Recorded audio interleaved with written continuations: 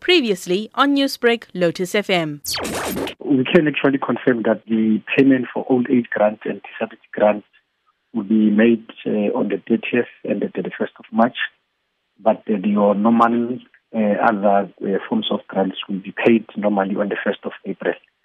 This is to make sure that we safeguard especially the old people and persons with disabilities, especially during this time where there is a serious spread of COVID-19. Now, Paseka, looking at the fact that the president restricted gatherings of no more than 100 people, what implementations will SASSA be putting in place? Members, beneficiaries in particular, to basically go and get their grants, not on the first day of the month, but they can get their money on any other day. We can safely say the money of the beneficiaries will be in the bank, will be in the account on the 1st of April. However, they can go and get their money at any given day. Their money will be safe in their account.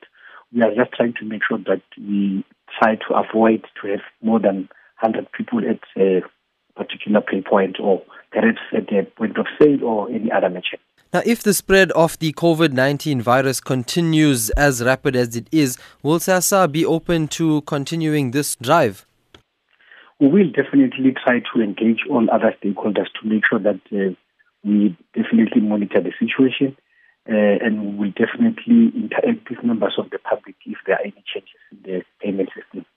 Newsbreak, Lotus FM, powered by SABC News.